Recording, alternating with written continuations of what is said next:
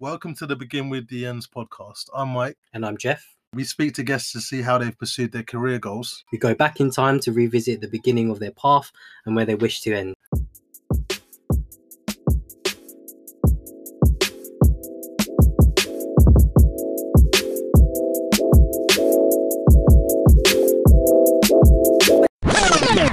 Yeah, that's good. That's all good. Good afternoon. Hello. Hi to all. How you doing, Jeff? You good? I'm good, man. Happy Easter, Mike. Happy Easter, Lawrence. It's a really nice day today in London. Happy Easter, Mike. Happy Easter, Jeff. Good to talk to you. Cheers, bro. Thanks for coming on the show today. So before we even began the podcast, I remember in December, I picked up Lawrence from the airport and I was discussing with him the idea of creating a podcast and speaking to people who pursue the goal and dream that they have had. Oh, you're doing a wee-wee. Sorry about that. It's all right. When you gotta go, you gotta go. It's the double, man. The double. Let me just mute that one. Sorry if I interrupted your flow. It's all right. I was getting my flow on there, but yeah. I think we should keep that in. I think we will.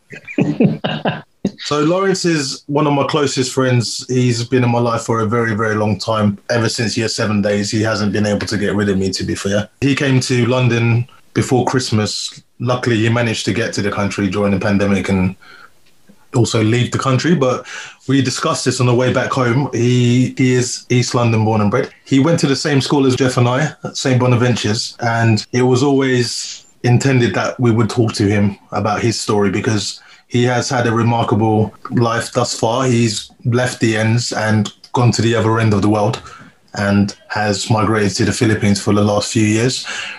He had a reason to do so, which he'll get to and explain. But I think it's an amazing story. And by making that life decision to uproot and create a life in a totally new country, even though it is his motherland, it's brave to even do so. And not many of us do that.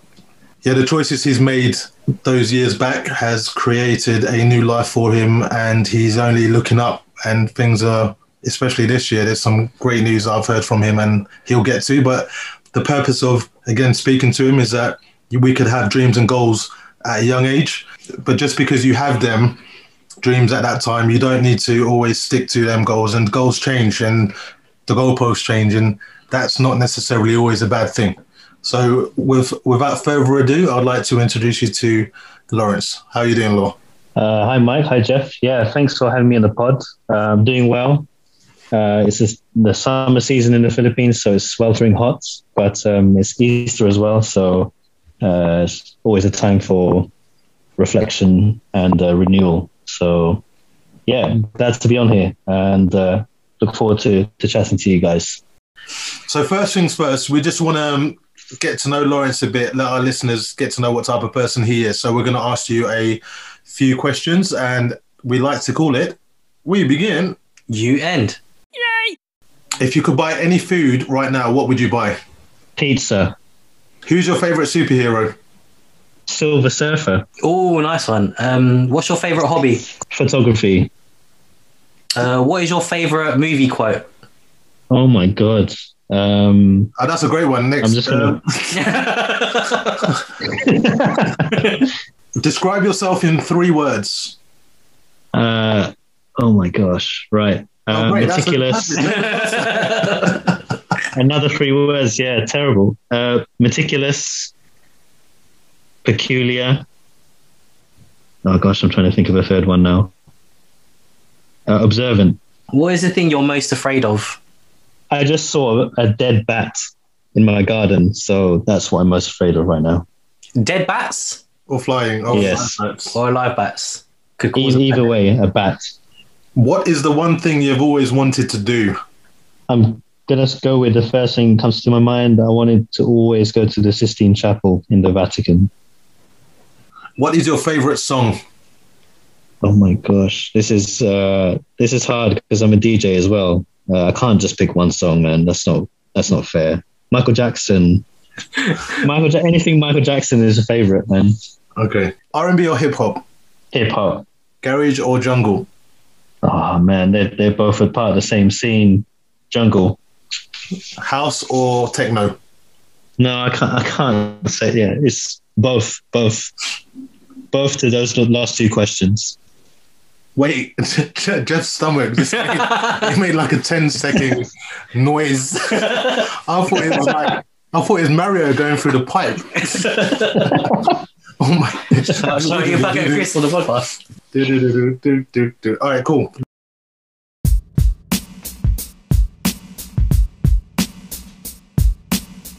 Obviously, we already mentioned you're communicating with us from the Philippines, from the other end of the world. Whereabouts in Philippines are you right now? Yeah, so I'm here at my place in San Pedro, Laguna. So just on the boundary of Metro Manila, just to the south. And I've been here for coming up to about 4.5 years now. So it's been a while, not intended to stay this long, but yeah, somehow still here, still finding some good work and, you know, good people to be with and to work with. But my heart is still in the east end of London. So there's a bit of that with me here too. So yeah. You can't take you can bring the east to Philly, but you can't take. No. I'm saying it completely wrong. You can take the man out of East London. Yeah, you can take the man out of East London, but you can't take the East London out, man. Yeah, there you go. Yeah. Yeah. Whilst we're talking about, because you mentioned you work with amazing people, can you let the people know, our listeners know, what it is you do? Because we like to have, like, obviously at the beginning of the show, a who, what, and why, listing all of your general accreditations. So if you could just let people know what it is you do, how you know, have you got a passion for it? Are you following that passion, or is there another side passion? Because I know you've mentioned to me outside of the podcast that you do photography as well, but you're also working in planning.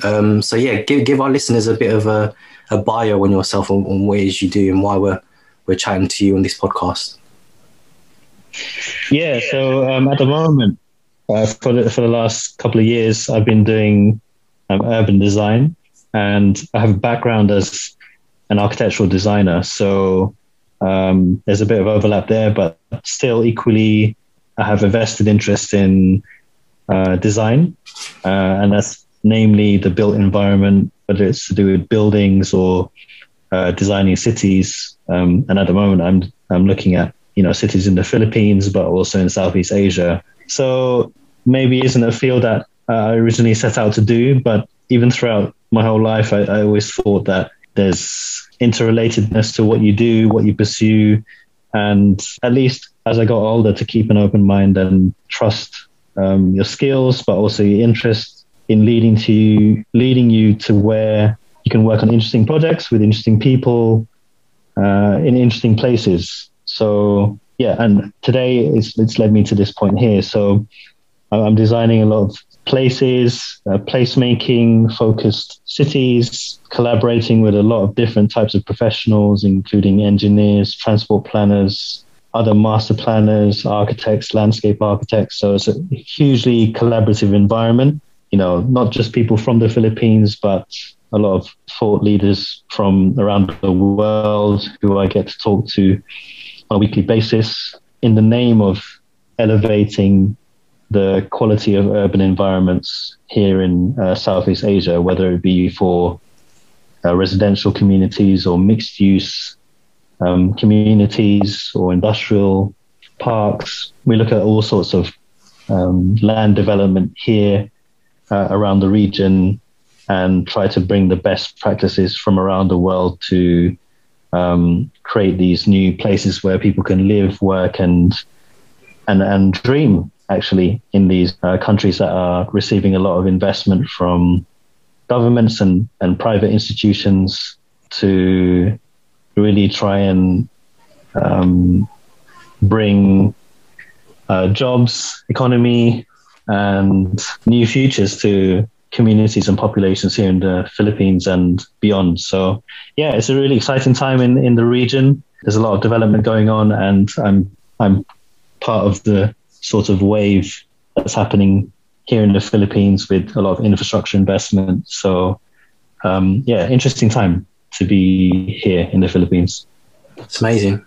That's really good stuff to hear about, especially because, you know, you're definitely a credit to our homeland with what you're doing and the support that you're giving for the cities, up and coming structures and stuff that you're going to be building around Philippines. So looking forward, and Southeast Asia. So I look forward to seeing like all of the stuff that you do, that you're a part of. So should we kind of go back in time? Seeing as Mike's a good friend of yours, let's ask you both a question then. Let's put Mike on the spot. What was your relationship with Mike back in the day, back in those like teenage years, secondary school days? So like, did you get along? Was there an instant like link as soon as you guys met? I would like to say so.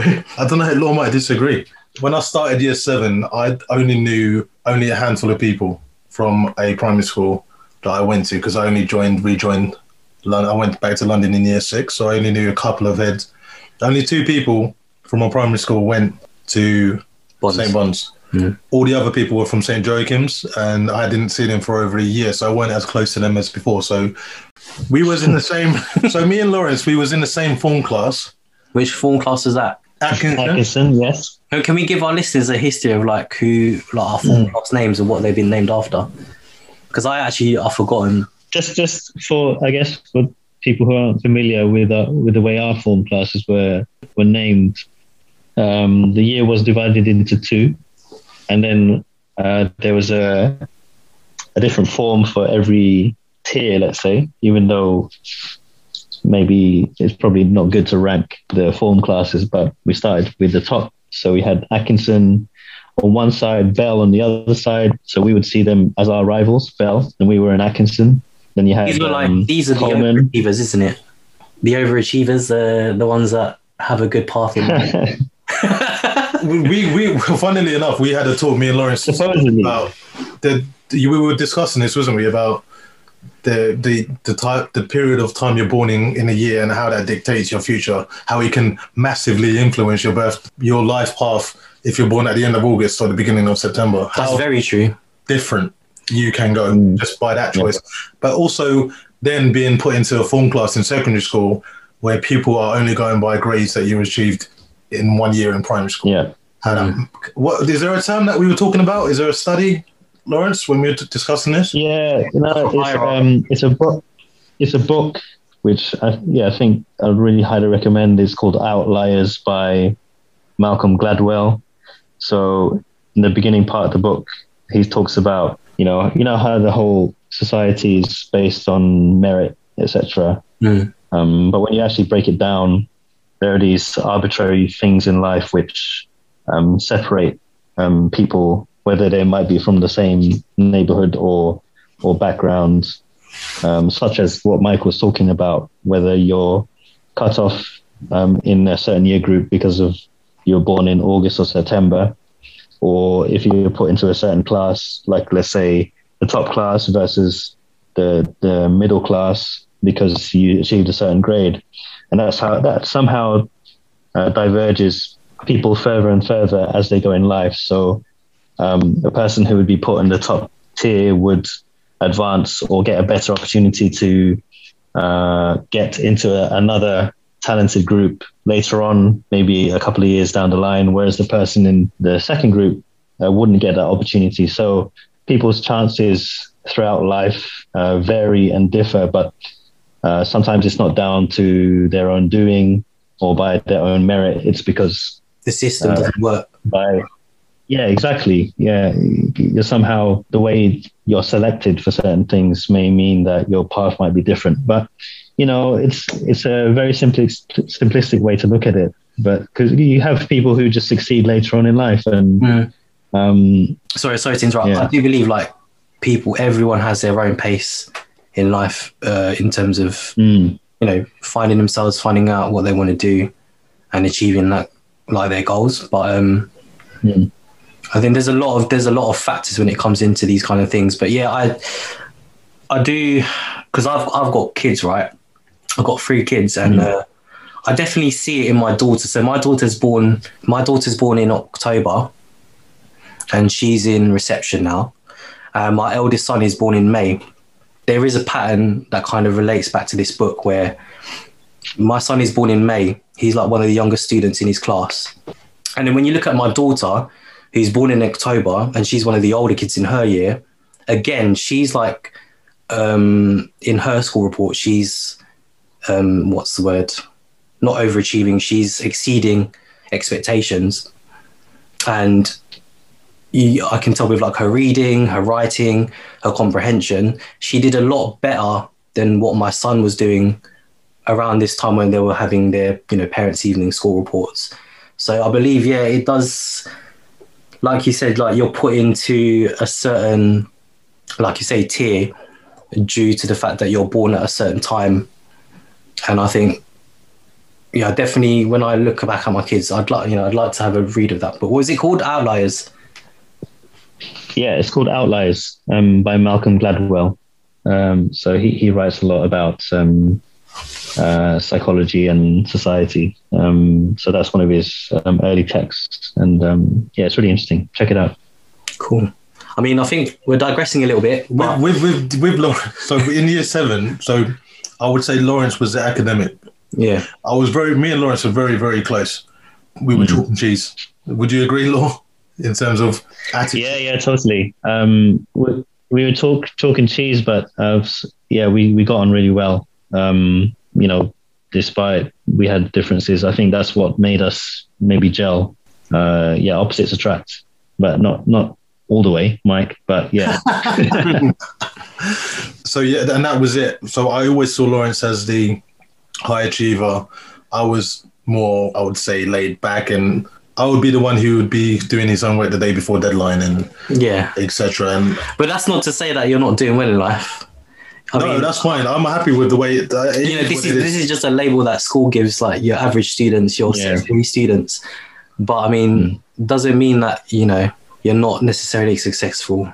It's very subjective when you look at that word. So, but I think the reason I was asking about form classes and tier labeling and all of that stuff, because like Mike's told me, like, because you're in Atkinson, you're seen as like the grade A student, but things haven't always. Am I right in saying that things haven't always gone smoothly and following the exact same path that you were dreaming of as a kid? And you've had to kind of steer away from it a bit. Not to say that you were, going in a negative path, but you've actually just found a different path that's still positive. Is that correct? Yeah. So I think to give more context to that, as Mike said, I was a high achiever. I'll admit that, because I did really well at school. Was always top of the class. So back then, people call you boffins, right?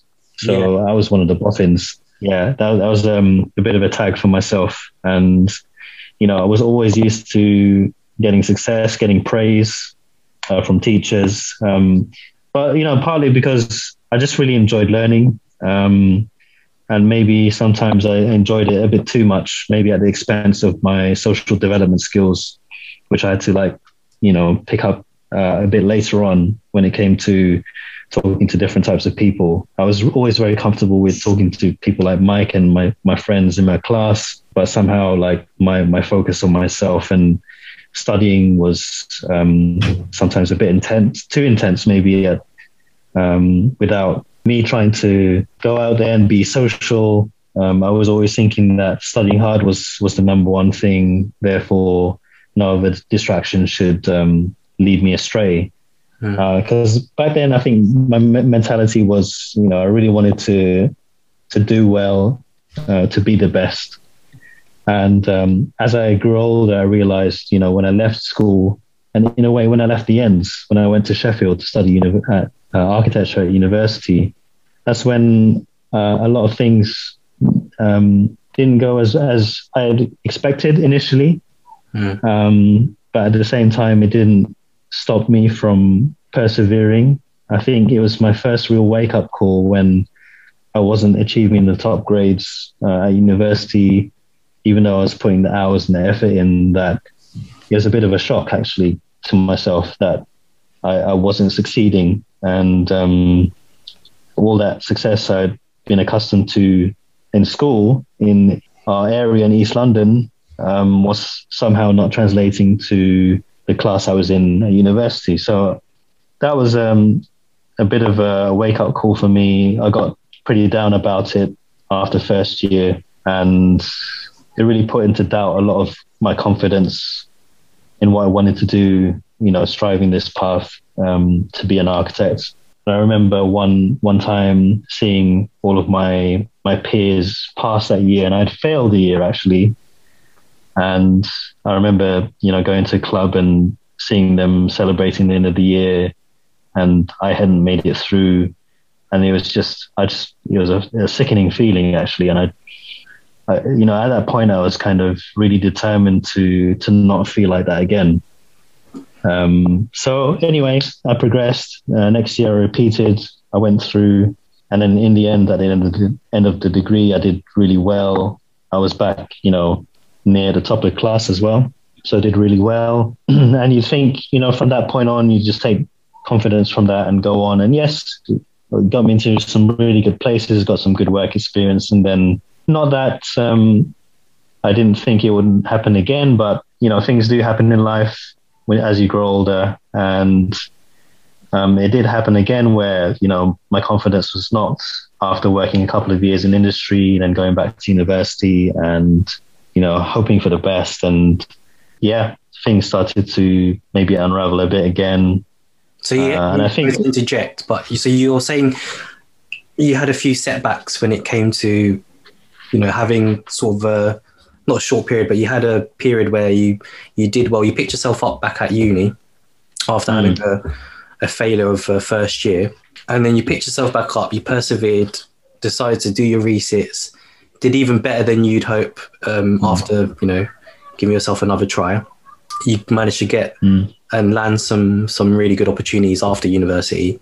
And then what around what time was this where you sort of had another relapse of like unraveling? Yeah, so it was coming off the back of working in industry. I'd worked at some really renowned architecture offices. So around the time I graduated, it was a recession, the global recession. And as a result, I got to work at different firms because I actually got made redundant twice in a year. Wow. But that also meant that my network expanded. So I got a lot of help in getting into some good offices. And then after that, confidence was riding high, went back into the university to study masters. It was UCL that I'd entered to study my master's, got accepted there. Really top university where all the best students go. And a place known for its, it's a school of hard knocks. But I thought, I was in a good position. I thought I'd test myself, of course, as I've always done. But again, first semester was really grueling, actually. And, as mentally best prepared as I was, perhaps I wasn't taking the pressure so well. And yeah, again, I went through another dip, and that was another difficult thing to deal with. I dropped out, and it was another period of, it was a bad place, I suppose. And it took me a while to get back on my feet again and work things through. But, that time really did hit me hard. It was a similar kind of experience, but in many ways a lot different because you've got a lot more experience and you're kind of heading towards more mature. Sorry, so you're kind of, where you're at an older age, you're kind of, there's a lot more pressure because you've got things at the back of your head saying, you're getting older and you haven't finished the way you wanted to. Is that fair to say? Yeah. Okay. Yeah, you put it really well there, actually. I wouldn't say I've had a similar situation, but I don't know if Mike is. I'd say like Mike, I'm not academically gifted at the level that you are. Speak for yourself. Without making this about me, but like, just quickly say, like, I went into university. Not that I failed the first year. I just fucked about too much that I thought I just didn't hand in one piece of work and I failed the whole year. Basically, I fucked myself there. So I had to resit the first year, and then after about 2 years, I thought, I really don't want to do this, and I kind of dropped out. I was a college dropout. Parents weren't happy, as you can expect, but I thought, I made the commitment to just work hard and try and at least contribute to something for my family. So I just felt like any other person who's just dropped out of uni, they've got a retail job on the side. They're trying to find their career. When you have very high standards, at what age did you set these high standards, and how much of them were influenced by your parents? Yeah, so I think from a young age, around the time I met you, Mike, I think that's where I set standards for myself, actually. So throughout school, throughout academia, and later on in life, in my adulthood, my professional life, I'd always set these really high standards for myself because I didn't believe anything less would be good enough. But at the same time, that's kind of a dangerous mindset also, as I found out the hard way. So my parents never really forced me into doing anything or pursuing a certain path. I'd always trusted my kind of gut instinct and my work ethic to get me to places.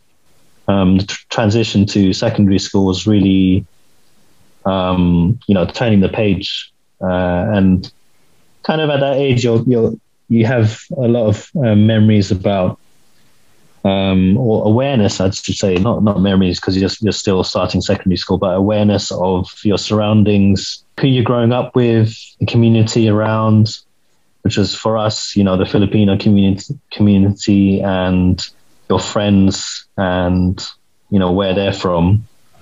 So, yeah, I just, I don't know what brought it about, but, being around people at that time when I was that age, I was thinking that I should really do the best I can and work really hard. I know your parents will always say, study hard and get a good job and be successful, in those simple terms, but you never really know what that means, or that might just be these very simple notions of trying to get a career that pays a lot of money. Yeah. Maybe your parents, always want the best for your kids and just think of the typical professions that equate with success. What kind of, what kind of jobs were they expecting you? Because I think it's kind of common in Filipino culture for parents to always have that idealistic job for you when you're older. For a lot, it's like if you're good at maths and they know you're good at maths, they want you to work in finance or be an accountant or something like that. If you're good creatively, which you were one, you were like, what was it? You were good at photography or art, would you say? Yeah, when I was younger, I was always drawing. So my brother and I we were always like got a pen or pencil and paper, drawing anything really. And we just loved it. It was a thing that we just got lost in, spent many hours doing. And we were kind of influenced by our elder cousins as well, who were really into creativity and drawing too. So we always thought that we'd get into some kind of line of work or path in which we were able to use our talents. And I think that was a talent that we managed to cultivate from a young age. So in terms of turning that into a profession, from my point of view, I'd always wanted to do art or graphic design.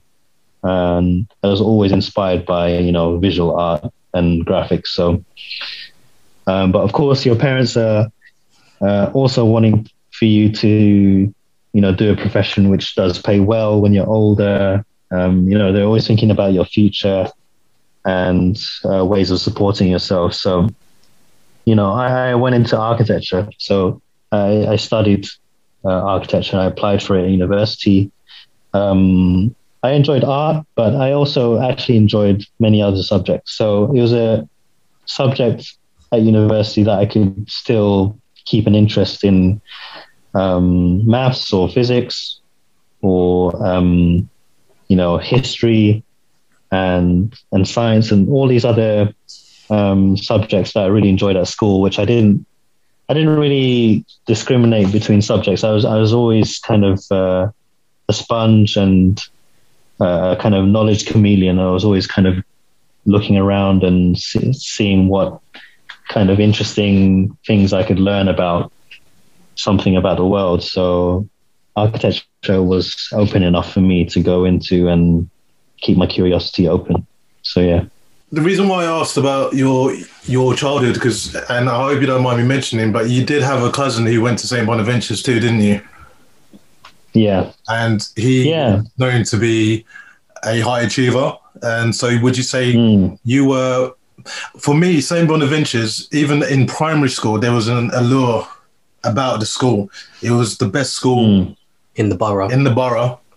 It was, especially in our community, in the Filipino community, you must go there. There was no other option. You had to go. Catholicism, it's the I think single sex schools as well. They don't want you to get distracted. It was the best private school you could get in Newham, basically. And I would say, for me, I bunked school in year 6 because I wasn't happy. I went to a school that I didn't like when I returned from Manchester, and my mum threatened me by saying I wouldn't be going to St. Bonaventure's, and that broke my world. Imagine in year 6 being told you wouldn't go into the school that you've always been told you were going to from like the age of 6, that you are not going to this school. And that, for me, this is where St. Bonaventure's, that instilled already a reputation in my head that I wasn't even aware of what I was going into. And I would say, being in the form class in Atkinson, it doesn't matter if if you're smart or not smart. If you're going to uni and you fail a semester or a year, it's more to do with who you're around. I think that's got a massive influence definitely on you. So would you say, Lawrence, that being in Atkinson, going back to that, being around people who are like yourself, wanting to be the top of the game, having that competitive behavior every lesson, every hour, did that make your expectations for success even that greater? Yeah, it's really interesting you talk about that, because in school, I think there was a really healthy competitiveness that we were kind of bouncing off each other, because there are a lot of very similarly talented and hardworking individuals who are also my friends. And, looking back at it now, really lucky to be surrounded by those people. And even to this day, I'm still really good friends. And Mike, the people I'm talking about as well. And we've somehow managed to, throughout our lives, even since school, carried each other. Even though we've kind of gone different paths, we've always come together, and we're still creative to this day. Even from day one, when we were in those classrooms, drawing different designs for computer games that we were, doing in lessons and stuff like that. And I think it did raise the bar for us. Like, among us, and when you talk about the cousin that I was, who was also in St. Bon's, they also had a kind of purple patch among their peers, and it happened to us as well. And our teachers at the time did see us as a particular wave going through the school, and we were this group that were going to be successful. So naturally that kind of galvanized us and made us want to do well when we finished school, in whatever we were going to do later on in life. So it did. I have to say, it was those were the seeds of where we ended up going, following on our paths today. So definitely 100%. And the teachers already, with your surname, they knew you were related to your cousin. So that already there was an expectation from you, not only from yourself, but teachers from the school to say, well, he set the groundwork. You need to maintain your family's name, essentially. And that most likely happened to your brother too. He was a couple of years below you, right, in school? Yeah. I was in the same year as Kenneth. I'm allowed to say his name? No. You are. So I'm in the same I'm in the same year as Kenneth, your brother. And I remember he was in Atkinson as well. And like you, everyone looked up to him as like setting the standard for what an A grade student should be. And not only that, I think even like the students who were a bit misbehaved and they had like a little bit of a dark streak about them. They looked up to him as well. You know, he got along with everyone in the year. He was, I would say, he was one of the quieter Filipinos in our year, but I could tell that everyone would sort of, I'd say he was like one of the cool guys in our year. A lot of because I could go on about your brother and the kind of things he does, because he was a popular kid in our year, but you're all just I don't know. Really says to have a sexy life, I'd say. Yeah, it's interesting hearing other people talk about it, because I guess from our point of view, we were just doing what we felt was good for us. So, I think all of the, let's say, the accolades or the praise or whatever that came with us, yes, of course they were good. They give you confidence, but at the same time, we just felt like we were doing what we were passionate about, and I think that carried us a long way, and probably did a lot of talking for us when we didn't need to talk so much. So, I don't know if where these ingredients came from, really, because our cousins are equally successful as us. So I think it just naturally rubs off on you, And if you see somebody older than you, in this case, it was my cousin, doing well, you naturally take inspiration from that, because you think those things that they're doing is what's making them successful. So why not try and emulate that? And I think we were really lucky to have those role models when we were younger. At least people that we could relate to, and we just took that on. So for us, it was just a very natural progression. So and that was it's an easy way out to say this, but maybe me and Jeff didn't have that. I know Jeff's Ninong Brad is probably one of the only people I would say as male role models slightly older than us we had. So other than that, and not having I don't have any brothers.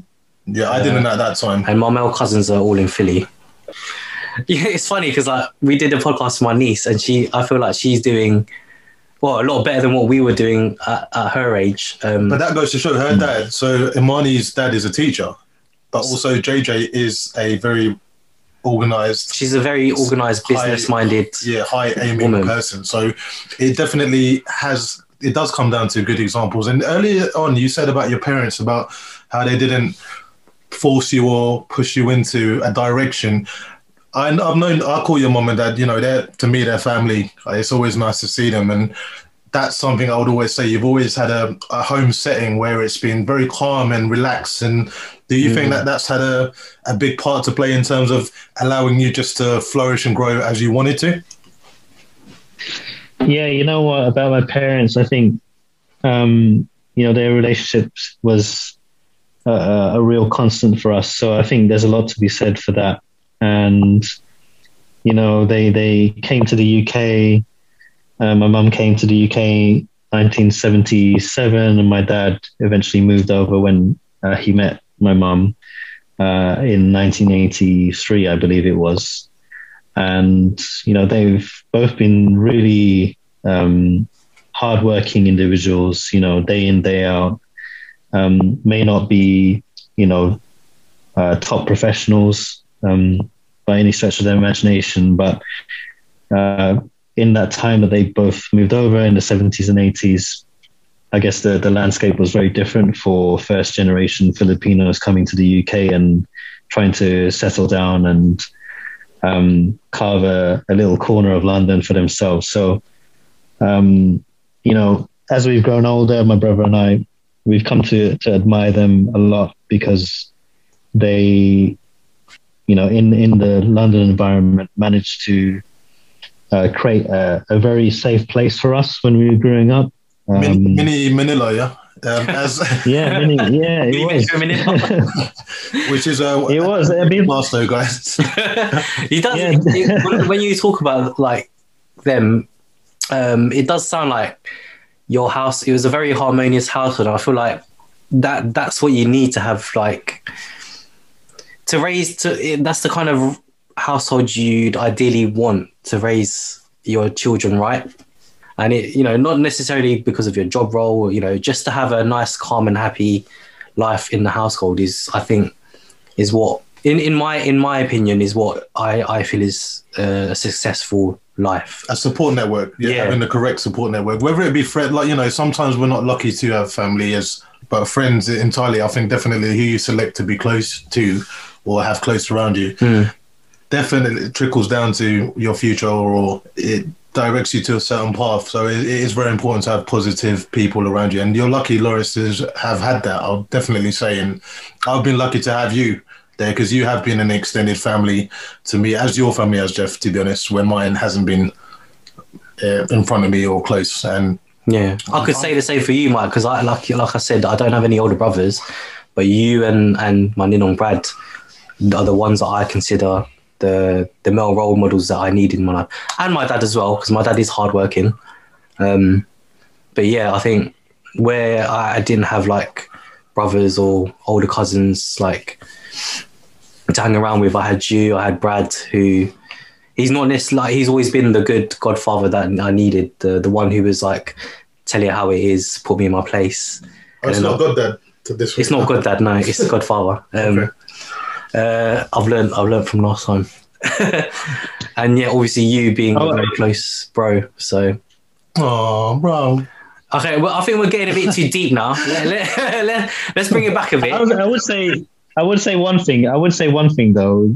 Yeah, I mean, yeah, our family situation was for us really a nice haven for us. But I would say, you know, my brother and I used to fight all the time. You wouldn't believe, like, you know, we were just going at it all the time, and maybe it was an older brother, younger brother thing, and maybe he was getting a lot of attention, so I kind of like try to put him in his place. And you know, we'd you know, I remember when I was younger and I carried my brother in the kitchen, and I kind of slipped and knocked all of his baby teeth out, and you know, that was just a traumatic experience. And you know, I always tended to do things to my brother, which hopefully he'll forgive me for now. But I think, you know, it was a time when I guess, yeah, we were able to, you know, not worry about a lot of things, because we had a good environment to grow up in, even though I think,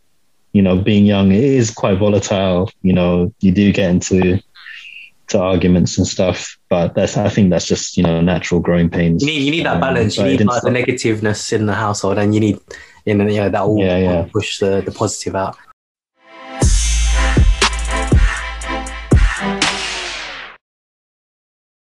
Where was your first job?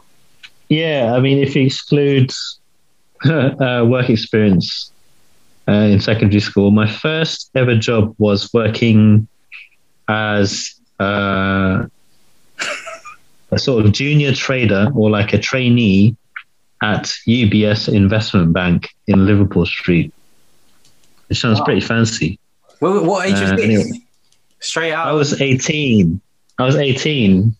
And I'd applied to an internship there with a few other people from our school, and then we met all these other high flyers at other schools as well, and we worked there for a summer, and that was great. And for an 18-year-old earning that kind of money, that was just is insane. I could see how the industry is kind of attractive for young people to join, but I knew for me it wasn't the path I wanted to take, so I just took it as a good job to network and to earn a bit of money. And yeah, I'm still friends with a lot of those people I am today. Did you have a dream job while you was at secondary school? Did you have a plan in mind? In secondary school, it was, I mentioned before, I wanted to do something to do with art or to do graphic design. I was always wanting to do something visually creative. So in terms of a dream job, I think it wasn't so much a job that I wanted, but it was having the platform to be able to do those kind of things. That's what I wanted. Can we ask? Are we allowed to ask? What was the payslip like? Because the next question I wanted to ask is, what did you spend it on? Yeah, so at 18, I was earning like $350 a week. So that was pretty handsome for like an 18-year-old at that time. Damn. And the first pay slips, or I think one of the first pay slips I took my family, we went to Ashford in Kent, Cool. to the outlets, and we just went around to the stores, man. I just dropped all my money and like spent it all on clothes, not just for myself, but for my brother and then for my parents. Oh, So it's kind of nice. Yeah. But then that was it. My wages went that week, so I had to go back to the office and earn another, another payslip. So I think that was my entry into the working world. That's a pretty good way to spend the first payslip. I think it's nice. Yeah, that, and there was another guest we had in our first one, and she spent it on grocery shopping for her mum. I think those are the most selfless ways you could spend your first payslip. We bought trainers. Oh yeah, I bought trainers too. But yeah, you got a matching pair for your mum and your dad and your brother. Exactly, yeah. So that was at 18, your first intern job. When did you decide to study architecture? Yeah, so it was actually around that time that I had already applied to study architecture. So I was already looking forward to moving to Sheffield at that point. And that was really the beginning of the industry or the field that I was going to be involved with for most of my adult life. So yeah, it's around the time when I applied for university, 18. And the course for architecture is 6 years, is that right? Yeah, in total it was around 7 years. But actually when you go through it, you can do more years or you can delay some parts. There are 3 parts in the UK. And up until now, I've done 2 of those parts. I still haven't done the 3rd one. But yeah, maybe one day I can come around to doing it. And you said you dabbled in photography and DJing. Was that during the time you was at uni studying architecture, or was that at a later date? Yeah, I'd always done a bit of photography since I was a teenager. And it really came on, let's say, in my mid-20s while I was doing architecture as well. And, architecture allows you to go into different fields and pursue your interests, but also as part of your work as well, your project work. So for me, it looks like it's a clear inspiration for what's, driving you to do architecture. Or is there anything else that kind of contributes to what inspires you to what you do? Yeah, I think with the photography, I also was interested in people as well. Like I did a lot of architecture photography, and I guess that's natural because that's what I studied. And so I understood, what to try and capture in spaces or buildings. And it's a way of understanding the built environment, which photography allowed me to do in a certain way. And then, for a while, I also explored taking photos of people in the streets or just out and about. And I really enjoyed candid photography, not so much portrait photography, even though I did do some of that for clients for a while. I did enjoy just taking my camera with me and just photographing what I'd see. It was really squeaky bum moment about taking photos of people. Do you remember when we? Oh yeah, yes, of course, and I think it leads to these times where you take pictures of people and you don't ask for their permission, and sometimes those people will confront you. And yeah, there was a time I was with Mike and I had my film camera with me, and we were passing over the bridge to Westfield. I took a picture of this guy. He went up to me and told me to delete the picture, and I explained to him, well, I can't delete the picture because it's film, but sorry, I will delete it. Don't worry. I won't print it or publish it or anything. And he, started to get aggressive, and at this point, Mike had to step in, and the whole situation diffused, and you get those moments. I think as a photographer, if you're photographing people on the street without their permission, you do get some hairy moments, but I think that's part and parcel of what you're trying to shoot as well. So yeah, back to your question, Jeff, whether photography that inspired me. I think the way I see it is that there's a lot of creative disciplines, and you should always take inspiration from one and feed it into the other, and try not to pigeonhole yourself, because you never know where the next smidgen of inspiration can come from. So I think it's always good to practice having an open mind and really absorbing the world and using that in your work somehow whenever that time comes. So that's how I always saw the things I dabbled in. So tell us about now how the project came about, where you, in terms of the property in the Philippines that you are now living in. Yeah, so I've been freelancing for a number of years now after my master's. So I graduated 2014. I did a lot of photography 2014 to 2016 in London. And my parents were talking about, for a number of years now, to build their own house in the Philippines, because we'd always come back to the Philippines.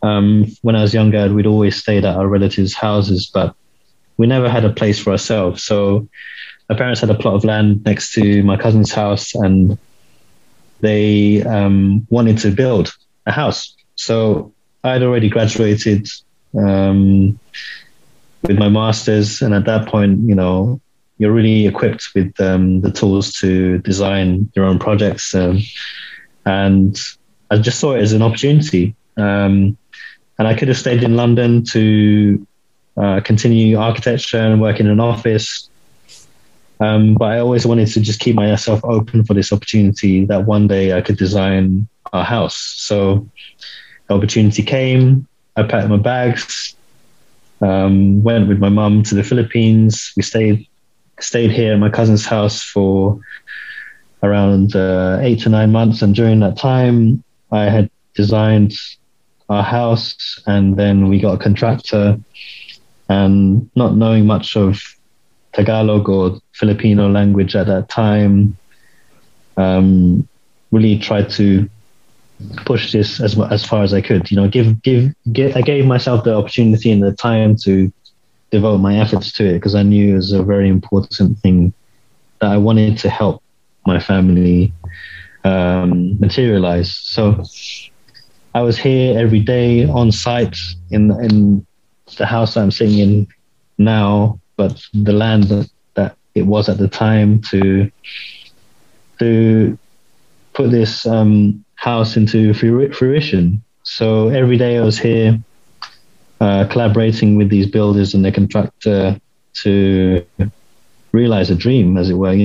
When I was younger, thinking about designing my own home, that's kind of an architect's dream to begin with anyway. And I was, given limited resources, we were able to build a house. And that was something I'd always wanted to do. How surreal is that, where you created a design on paper, you're now inside the page? Yeah, I think you talk to the designers, and you always talk about trying to build something from an idea that you had in your mind. So I think for an architect especially, because it takes so long to materialize a building or a project, the reward or satisfaction from that just only increases because it takes longer to build, right? So, at times it was really stressful, learning the language at the same time and getting used to the way things are built here, which is different to the standards that you're used to seeing. It was a whole learning curve, but also it was a way of connecting with my parents. And it was weird because I was my parents' architects, but I was also on the client side. I was also their part of them and what they wanted too. So we had a lot of arguments and rows as well about, what tiles we should choose, what color paint we should paint on the walls, and what kind of materials to use. And, at the same time, I was also having discussions and arguments with the contractor about the quality. And so it was a really interesting time, and I learned a lot. And for whichever next project I do, I'll take that on board. But fortunately, I've been able to create a space which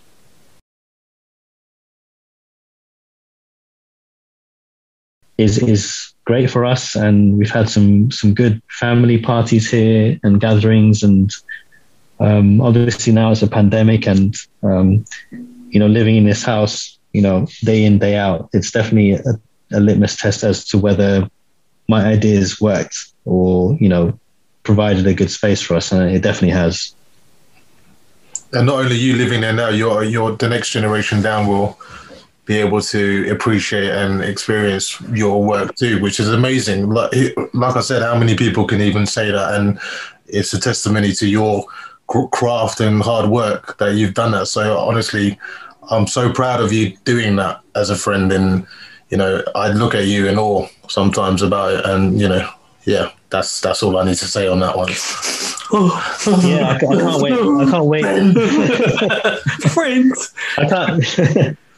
Friends, I can't wait for. Yeah, you're both welcome to come here, man. Honestly, I'm here in the Philippines. If you want, I'd love to see. Hit me up. Yeah. Chris, in your house, yeah, definitely. Yeah. Talking about the toilet, guys. Yeah, number two. Can I ask how big is it? It's like five bedroom. No. Wow. That's what she said. Have you gone all out when you were, designing it and creating it?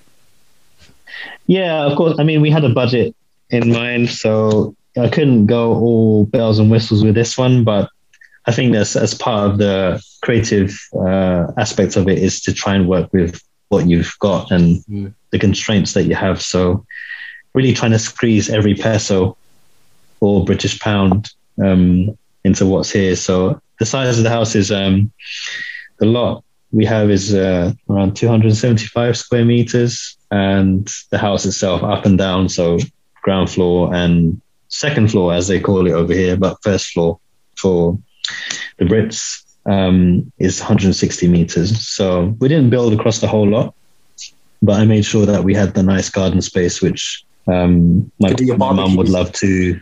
Yeah, but I mean barbecues also, and for my mum to do a lot of gardening. She loves her plants, so I made sure there was enough space for her to do that. Nice. Have you built like a fully functional shower, or do you still have to do the bucket cold water and? Well, you can choose. You can do the tabot thing, or you can have a shower. So yeah, hot water. I think the one thing. Yeah. Not that you need. Well, I don't know. Sometimes the water's been, not great here. Like there's been some times where there hasn't been any running water, and that's not great. Really not good. And there was a typhoon last November, and we were without water for a couple of days. So yeah, interesting municipal services here. What's the home comforts that you miss the most then, being away from London? Kebab, chicken and chips. No, surprisingly not kebab, but yeah, I do miss English breakfast. I miss a Sunday roast. I miss going to the pub and having a pint. These basic things that are quintessential British comforts. That's what I miss.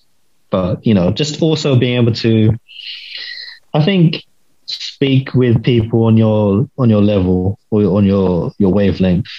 Not that there aren't people here, because there are, but I think when you're from the ends, you want to. I miss that kind of the banter with people from the ends. Yeah, the bants and just the jokes, and of course you connect with your brethren and your people in it. So I think that's what I miss the most. But you're never too far away with a call, but at the same time you do miss your peeps.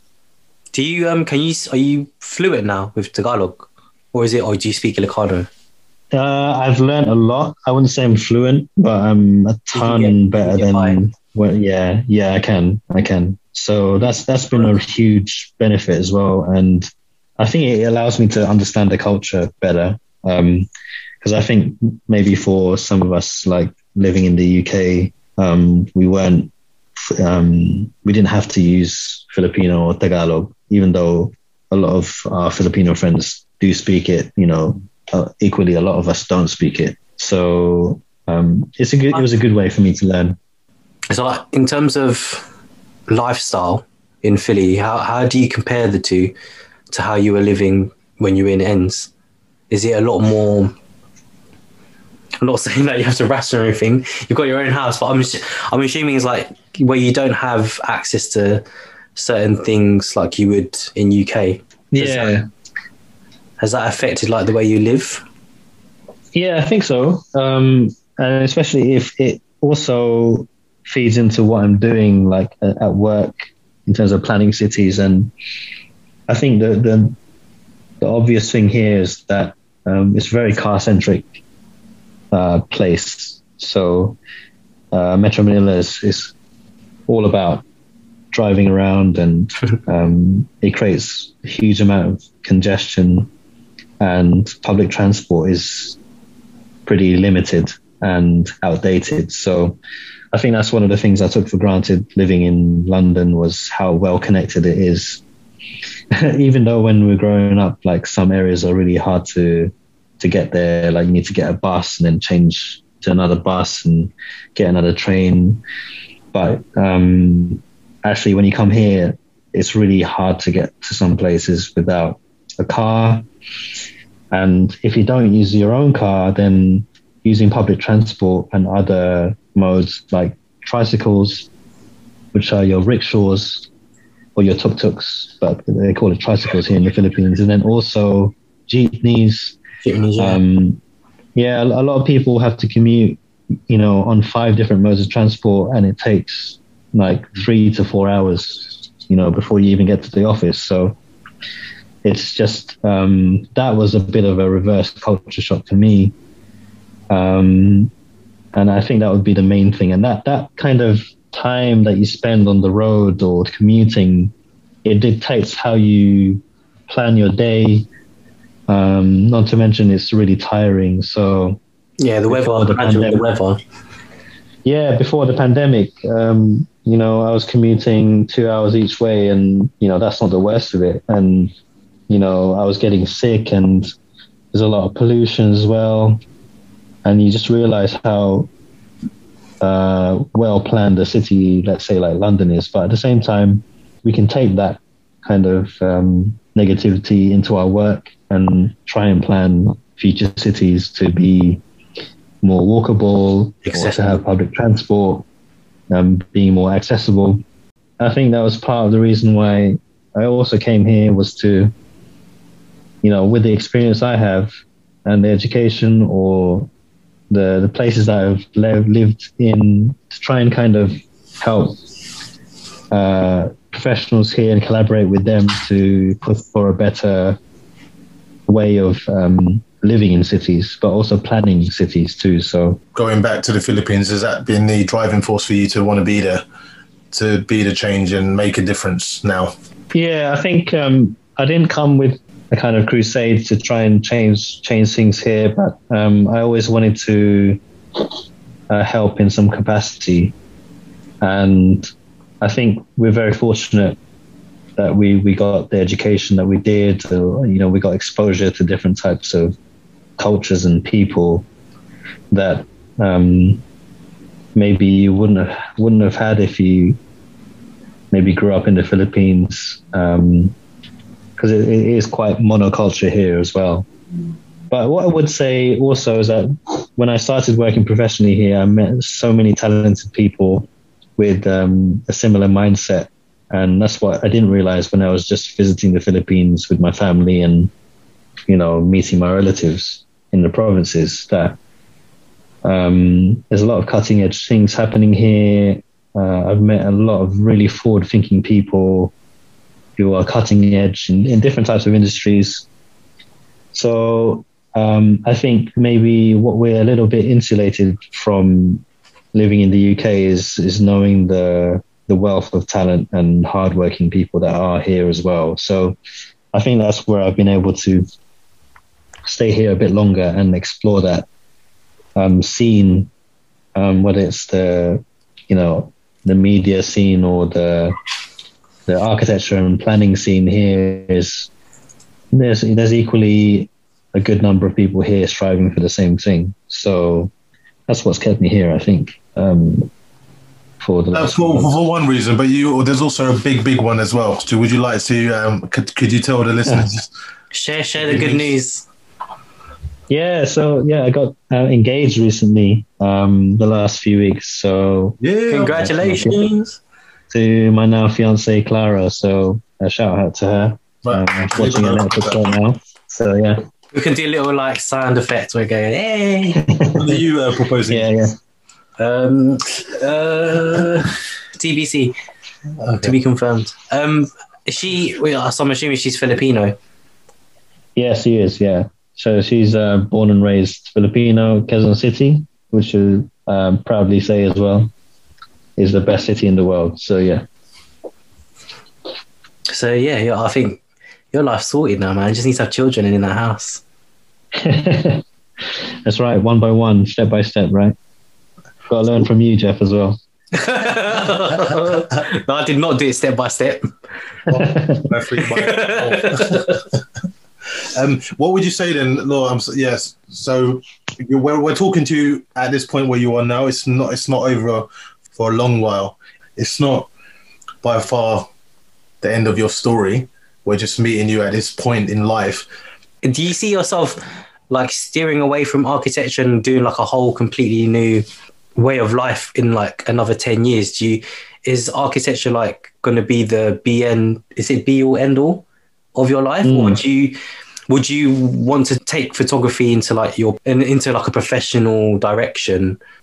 Yeah, I think I've always wanted to get back into, those things that I did before, whether it's, professionally or even as a hobby as well.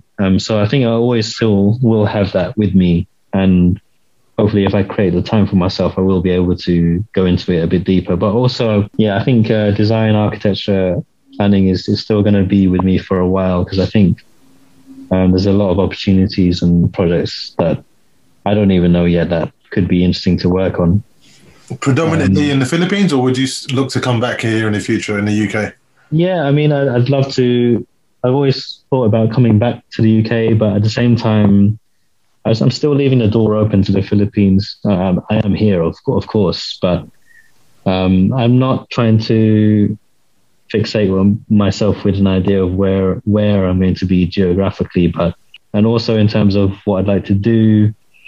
I think I'm learning quite a few things about business, and I have a few ideas which I'm not going to leak right now, but I'd like to push that and see, as I've dabbled before, also kind of follow my nose a bit with some of the ideas I have now and try and push it in a more entrepreneurial setting. And Philippines might just be the test bed for that. So yeah, watch this space. I'll let you know. You're in a new chapter of your life, especially with your engagement. It's going to be a great year for you, I'm sure.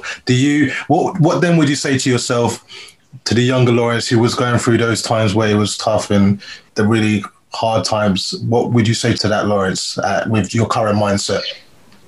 Yeah, I think I've had to deal with a lot of high pressure situations recently in the last few years, and I always thought why I didn't, let's say, relapse. And I think it was a change in perception of how I dealt with situations and saw things. So I think what I'd say to my younger self is to not pressurize myself so much, and I think to learn to not work all the time. I think that's you can easily get into a mindset where you feel like you need to work more to do better and to achieve more. And I think maybe that's a success approach, which isn't always the answer.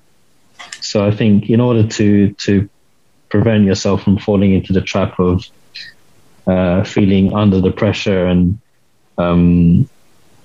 not being able to see yourself through it, I think we have to just enjoy life as well, and I think I've managed to change my mindset that yes, I do work hard, but I think you have to allow yourself time to relax and to indulge in your other passions as well.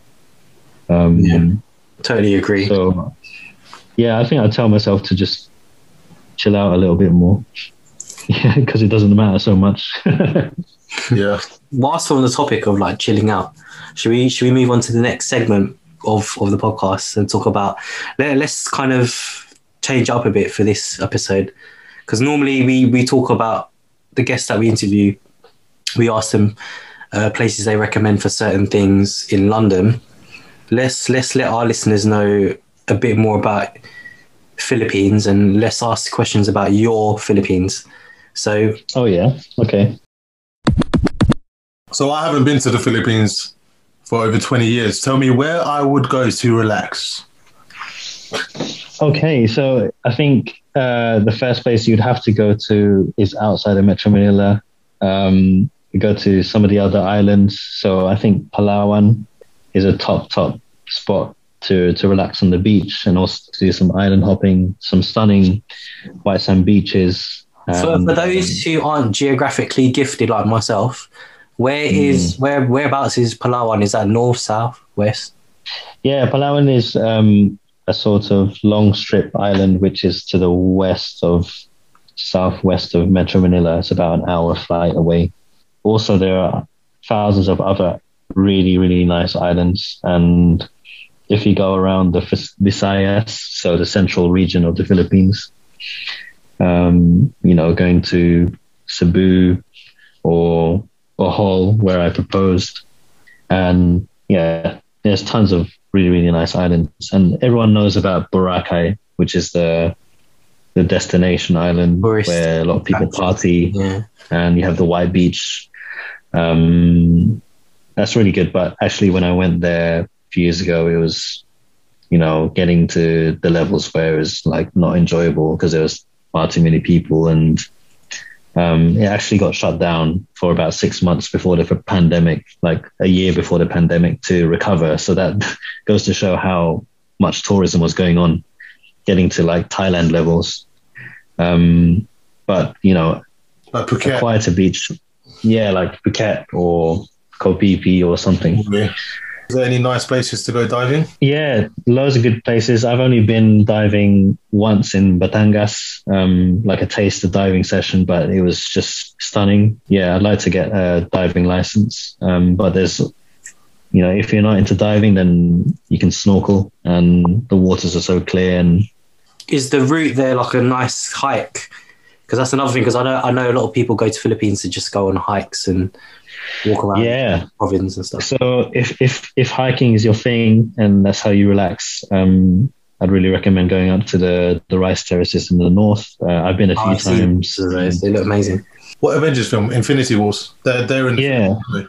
Wasn't it Endgame with Thanos? He's just chilling there in a little hut looking over the mountains. The end of Infinity Wars, beginning of Endgame. So that was nice to see Philippines in the credits. Yeah. I mean, rumors are that he's still around knocking about here. So. Eating balot. Whilst we're talking about rice and balot, this is going to be a good one. You need to really sell it here. Can you tell our listeners like places to eat, or your favorite places to eat in Philippines? Yeah. So apart from Jollibee. Apart from Jollibee. What is Jollibee? Well, my dad's for the non. It's like our Philippines. It's like no, not McDonald's. It's kind of like KFC. I don't know. Yeah.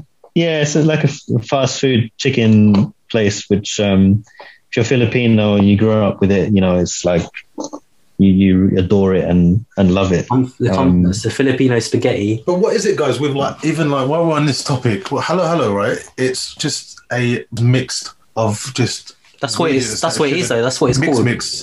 Hello. But it's just putting certain shit together. I'm sorry, but I agree with Mike to some extent with that, because I don't like sweet corn in my halo. That's like a savoury. Oh my god! I never heard of sweet corn. No, people put sweet corn in halo, and I'm just like, it pisses me off, man.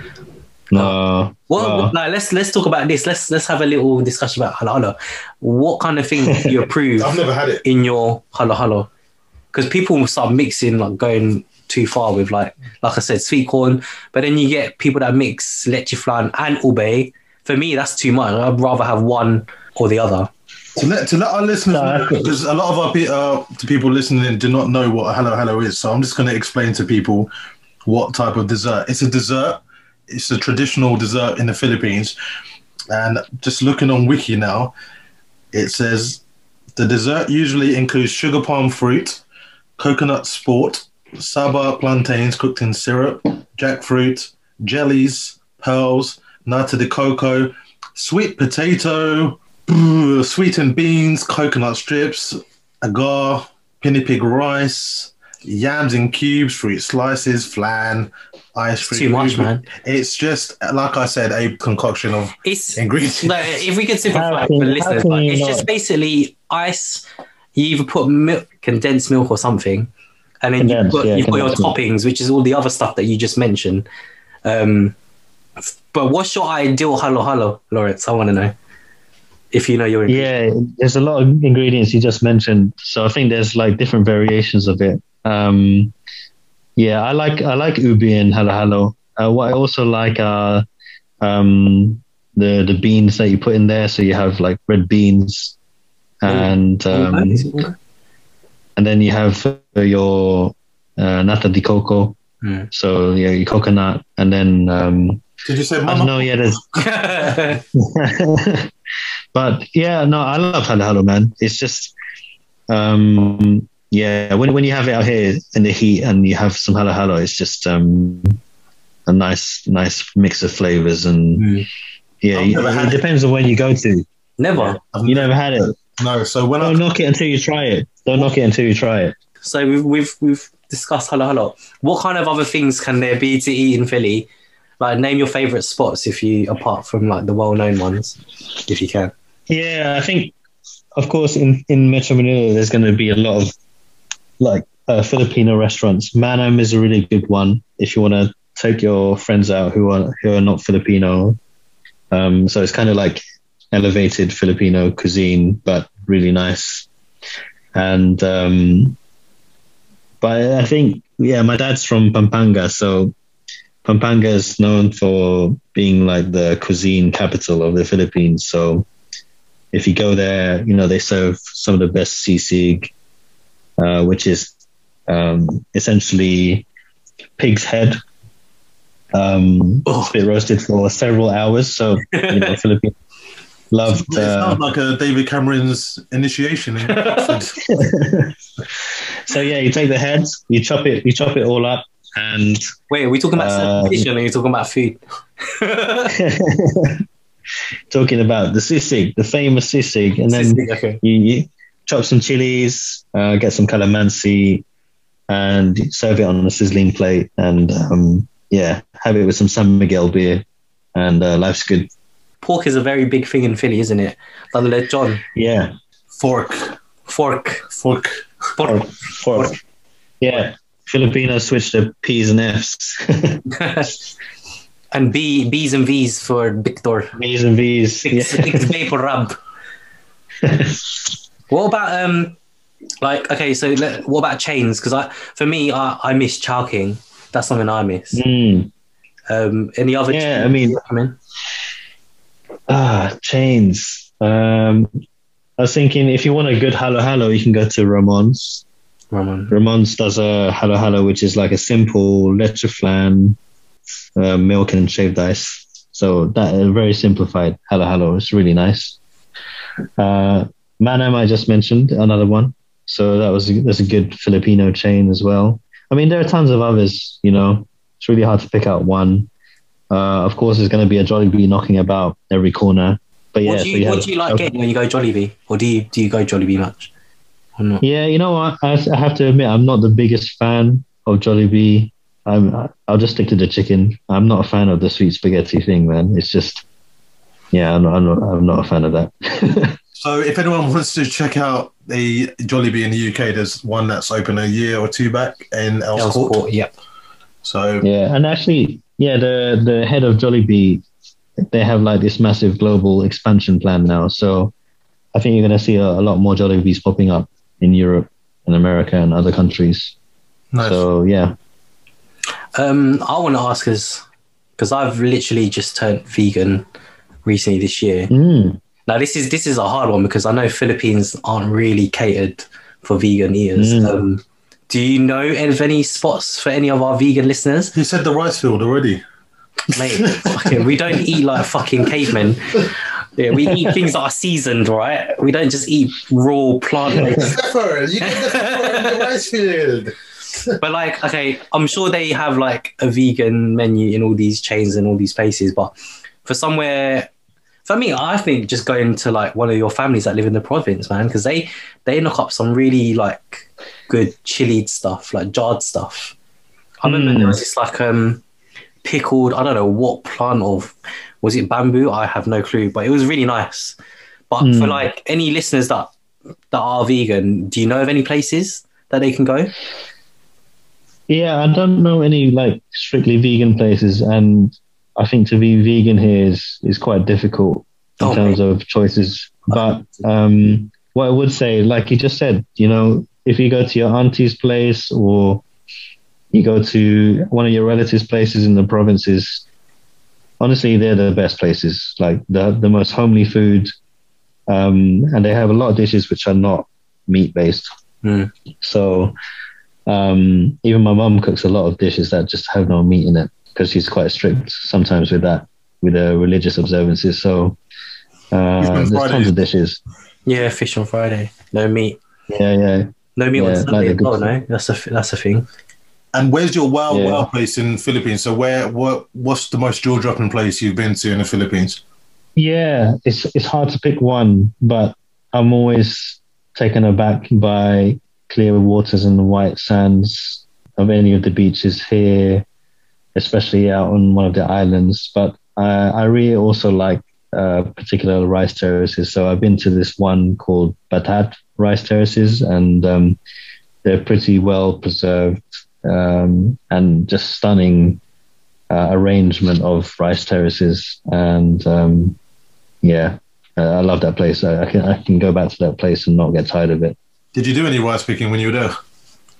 Yeah, so the first time I went there, I went onto the fields and asked whether I could spend some time, if you could teach me how to do some rice picking. And funnily enough, like my friend who came from Malaysia, we went to do it. We spent half an hour picking the rice, and the rice at this point is turned like a golden yellow. So we saw these female farmers out there on the fields, and we joined them. And we collected a decent bunch, and we felt really bad because we were picking them, and we wanted to offer the rice bunch. It's called palay, what you collect we wanted to give them back to the farmers for, it's their harvest, right? So, and they were like, no, keep it. And we were just really moved by it because, we know how hard and labor intensive it is. But they were like, no, you can keep the bunch. And we eventually just gave them some chocolates. We didn't really have anything else to give them. Yeah, I was pretty humbled by that. It was really nice. Oh, that's a nice story. That's what I love about Philippines. Like, they're very, they haven't got a lot to begin with, but they're always welcome to giving you, an outsider, a stranger. Like, they're always very hospitable and humble about it. Like I said, they don't have a lot to begin with, but they don't expect anything when you do go there. I mean, it depends. So I've heard stories of like other family members, it depends where you go, but I find that if in the province is where they're most welcoming and humble. What about, because Metro Manila, I imagine they must have a lot of retail there. Is there like your go-to place for retail therapy? Like where's the best mega mall to go to? I don't try and spend too much times in malls, but I think what you realize when you do live here is that you end up going to the mall a lot, because that's where all the restaurants are. So for me, I always go to Uniqlo, but you can go to Uniqlo anywhere. But I think for me, I like going to the restaurant spots. So there's one particular place, and I think it's not Filipino, but it's like a German bar restaurant called Brotzeit, and I think it does cater to the Western palate a bit more, but I think the closest thing I can go to experiencing a pub and having a pint. Because yeah, I mean, I don't go out to eat Filipino food all the time, and I think that's just as a result of growing up and, you know, living at home, having Filipino food, but not going out anywhere else to buy Filipino food because your mum or dad would cook it. Yeah. And then, you know, you go out in the city, you want to taste something different, right? Yeah. What about like street food? Do you still, like where you're living, do they do the whole round in the morning where they're selling taho or bolo? Yeah. Those like street foods that they sell. Is it in the morning? Pandesal is like one of them as well. Yeah. So, it's good that you mentioned that because it's good that you mentioned that because I think that's a nice thing about it here is that you have all of these people in the neighborhood who sell, you know, these small things like you mentioned taho. So taho is the like sweet tofu with the syrup and tapioca, you know, tapioca balls. That's it. And there's this one guy who comes around here all the time. He's one of my favorite guys. And pandesal, that's a staple. So the bread rolls in the morning, freshly baked, and are they sweet? Yeah, they have a sweetness to it. And I know what they are. Some even have ube. Are made with ube. Yeah, you can have ube. You can have sweet purple yam. Back onto like retail therapy and things like that. Because I remember, I haven't been to Philly in so long, but when I last went, I remember saving up pocket money and just splurging out on like loads of trainers because I was a kick ahead back in the day. Can you plug a place where you can get, you know, your fresh garms? I'm bringing it back to the day now. Like whether you say someone wants to get a pair of brand new and one trainers, where could they go? Do you know places? Oh God, there was actually a Jordan store pop-up in BGC recently, and I went down to check it out, but I realized how hyped it was because I recently just got into basketball, you know, because of the lockdown and watching NBA and stuff. So I went there, and they were like selling these really limited edition Manila Jordan sneakers. Ooh. And my brother actually contacted me like a couple of days late to try and secure a pair. But then when I saw them, when they went on sale, they were just selling for ridiculous prices, like 400,000 pesos on eBay. Because, you know, we're expecting people to understand, but they're very heavily influenced by the American culture. So basketball is massive over there, isn't it? It's the main sport, that and boxing, I'd say. Yeah, but yeah, you mentioned boxing, so Manny Pacquiao, man, when he was at the prime of his career, like he was the icon of the Philippines. So he still is, I'd say. He still is. Yeah. I mean, he's in politics now, so I think his reputation's a bit taken a different direction. But I think at the height of his career, even up until now, as a boxer, I mean, he's admired like the world around. So that was a great thing for us, actually. You know, have you had a chance to meet him? No, I haven't. My cousin has. So I think he managed to meet him one time. I think my dad has met. My dad's taken a picture of him. Right. Yeah. He went to London once. I don't know what for, but yeah, my dad. He was good. He was good because, you know, he was fighting all these top people, Oscar De La Hoya, Ricky Hatton, and all of these, and Floyd. You know, we were able to. Floyd, we don't talk about that. Yeah, we were able to support somebody from our country, and that's something I don't think we've experienced for you know, definitely ever since ever.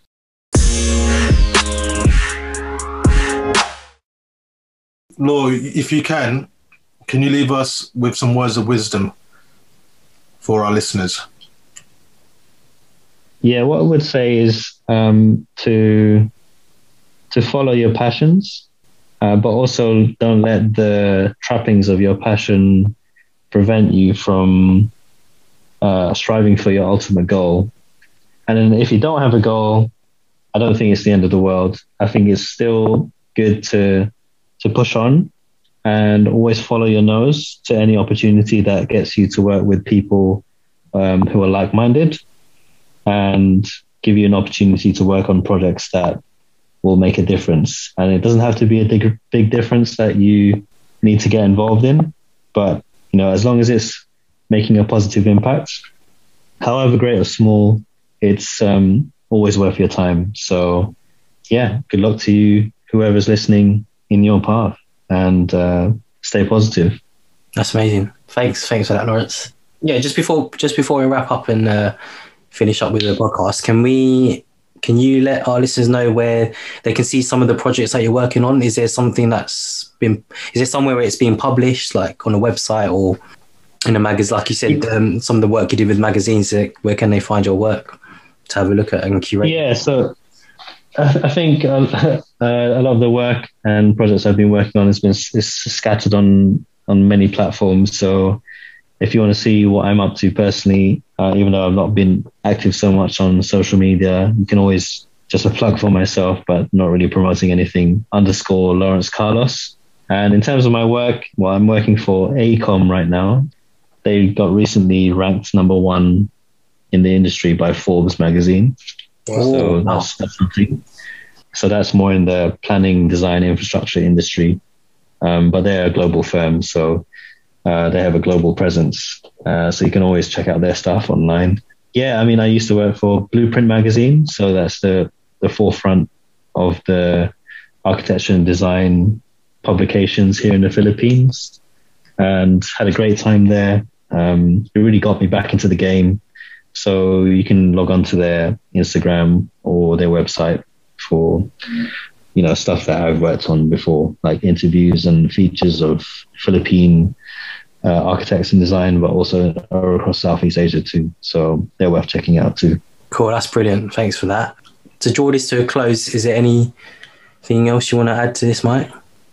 Yeah, I'd like to say, just with listening to your story and how you've evolved over the time I've known you, which is over 2 decades now, to see the highs and lows that we both have experienced together and to be there for each other at the time, I think that's a really important thing to have. As I said at the beginning, I've known you for over 2 decades now, so seeing what you've achieved and the highs and lows that you've had and to where you are now, I'm happy to see how you've evolved as a person and where you're going, and it's amazing. And I'm proud to say you're one of the closest people in my life, and I'll always be appreciated for what you've done for me, and I'll always be here for you when you need me, mate. And that's all I can say really to that. Oh, friends! Now, can I also just add to that and be like, I think we're very lucky to have you on this podcast, considering you're the first person we've interviewed who's from abroad, who's across the pond.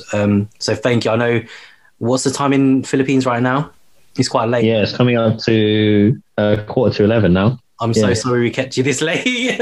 No, it's good. It's been a good chat. It's been really good. Appreciate you coming, and it's been nice to talk about going back to how it was in the ends in Bond's days and that. But yeah, most importantly, reflecting on what you've done in your life, and hopefully, all of the advice you've given, all of the journeys you've been revisiting on the podcast, hopefully inspires a lot of our listeners, especially within the Filipino community and who aren't part of it. So I think it's like I've said for a lot of our guests, it's always insightful when we do this. And I hope a lot of people learn and take lessons from this podcast of, how to keep pushing through, and whenever they're still steered away from the normal path, they don't give up. So yeah, thanks for that, Lawrence. I've learned from this myself personally. So yeah, I just want to say thank you when I can. Yeah, I want to thank you both. I think just a shout out to Mike as well, man. Just over 20 years. And I'd like to think that even if we might be living in different places right now, there's never been a second where it hasn't felt like we could just slip back into it and take it back to how it used to be as well. But it's always felt the same. And you've always been there for me as well. I like to think that I'm even though I do get busy, I'm still there for you. But pure love, man. And I'm only happy to share my experiences, and and if that give something to your listeners to chew on, all the better. Yeah, I'm grateful for your time too, Law, and I know and that's what it's important. Always reach out to the people. Sometimes you may feel alone, but really you're not. You need to just be grateful and just look. If you just see through the shit, sometimes it's not as bad as it can seem. So just have gratitude and look Count your blessings. Yeah, exactly. Count your blessings, and sometimes we just do take things for granted, and you just need to look maybe at your phone book to see that there is someone always there for you, and you are that person always. And I know when to get in touch. And like you said, when we haven't spoken for a while, it's never a case of there's been a gap or it's natural. It's just organic. Thank you again for your time. Thank you.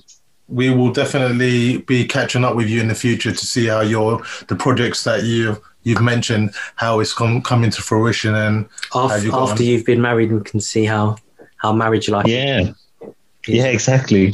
Yeah, and there's a lot to look forward to. Yeah, it's exciting times, man. But Laura, have a good night, have a good rest, and Jeff, until next time. Until next time, this has been Begin with the Ends with Jeff and Mike.